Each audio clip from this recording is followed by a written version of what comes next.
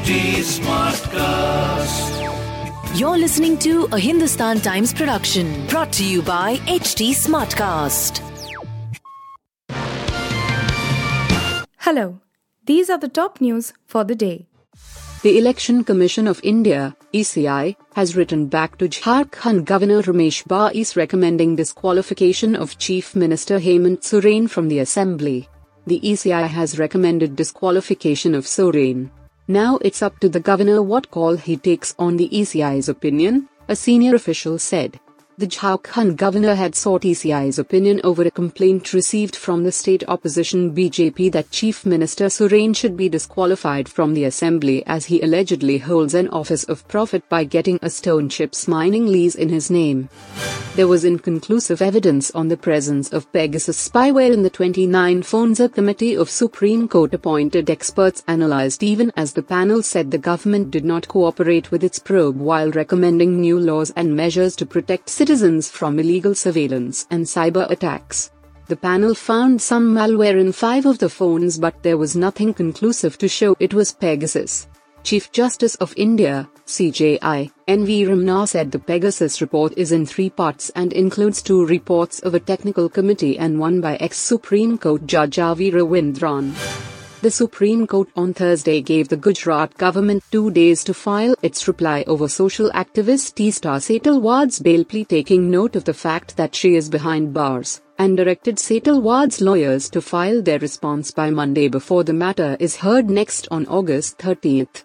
Setalwad was arrested on June 25 by the Gujarat police for allegedly fabricating evidence and tutoring witnesses in the 2002 Gujarat riots case to secure conviction against the accused.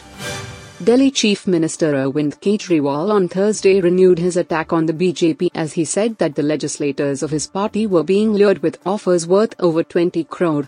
Alleging that the rival party was trying to split the UP, Kejriwal made the comments as he was accompanied with his party's legislators at the Rajghat in Delhi. Ranbir Kapoor, who is busy with the promotions of Brahmastra, was in Chennai on Wednesday with co-star Nagarjuna and filmmaker S.S. Rajamouli, who is presenting the movie in South Indian languages. A clip of them interacting before an event has surfaced on social media and winning praise from fans.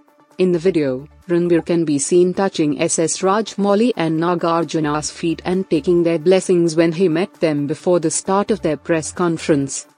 Standing room tickets were released on Thursday for the highly anticipated ICC Men's T20 World Cup fixture between India and Pakistan at the McGee on October 23.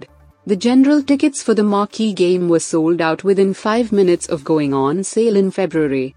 Over 4,000 standing room tickets will be available for $30 and sold on a first-come, first-served basis, said the International Cricket Council. You were listening to the HT Daily News Wrap, a beta production brought to you by HT Smartcast. Please give us feedback on Instagram, Twitter and Facebook at HT Smartcast or via email to podcasts@hindustantimes.com. Until next time.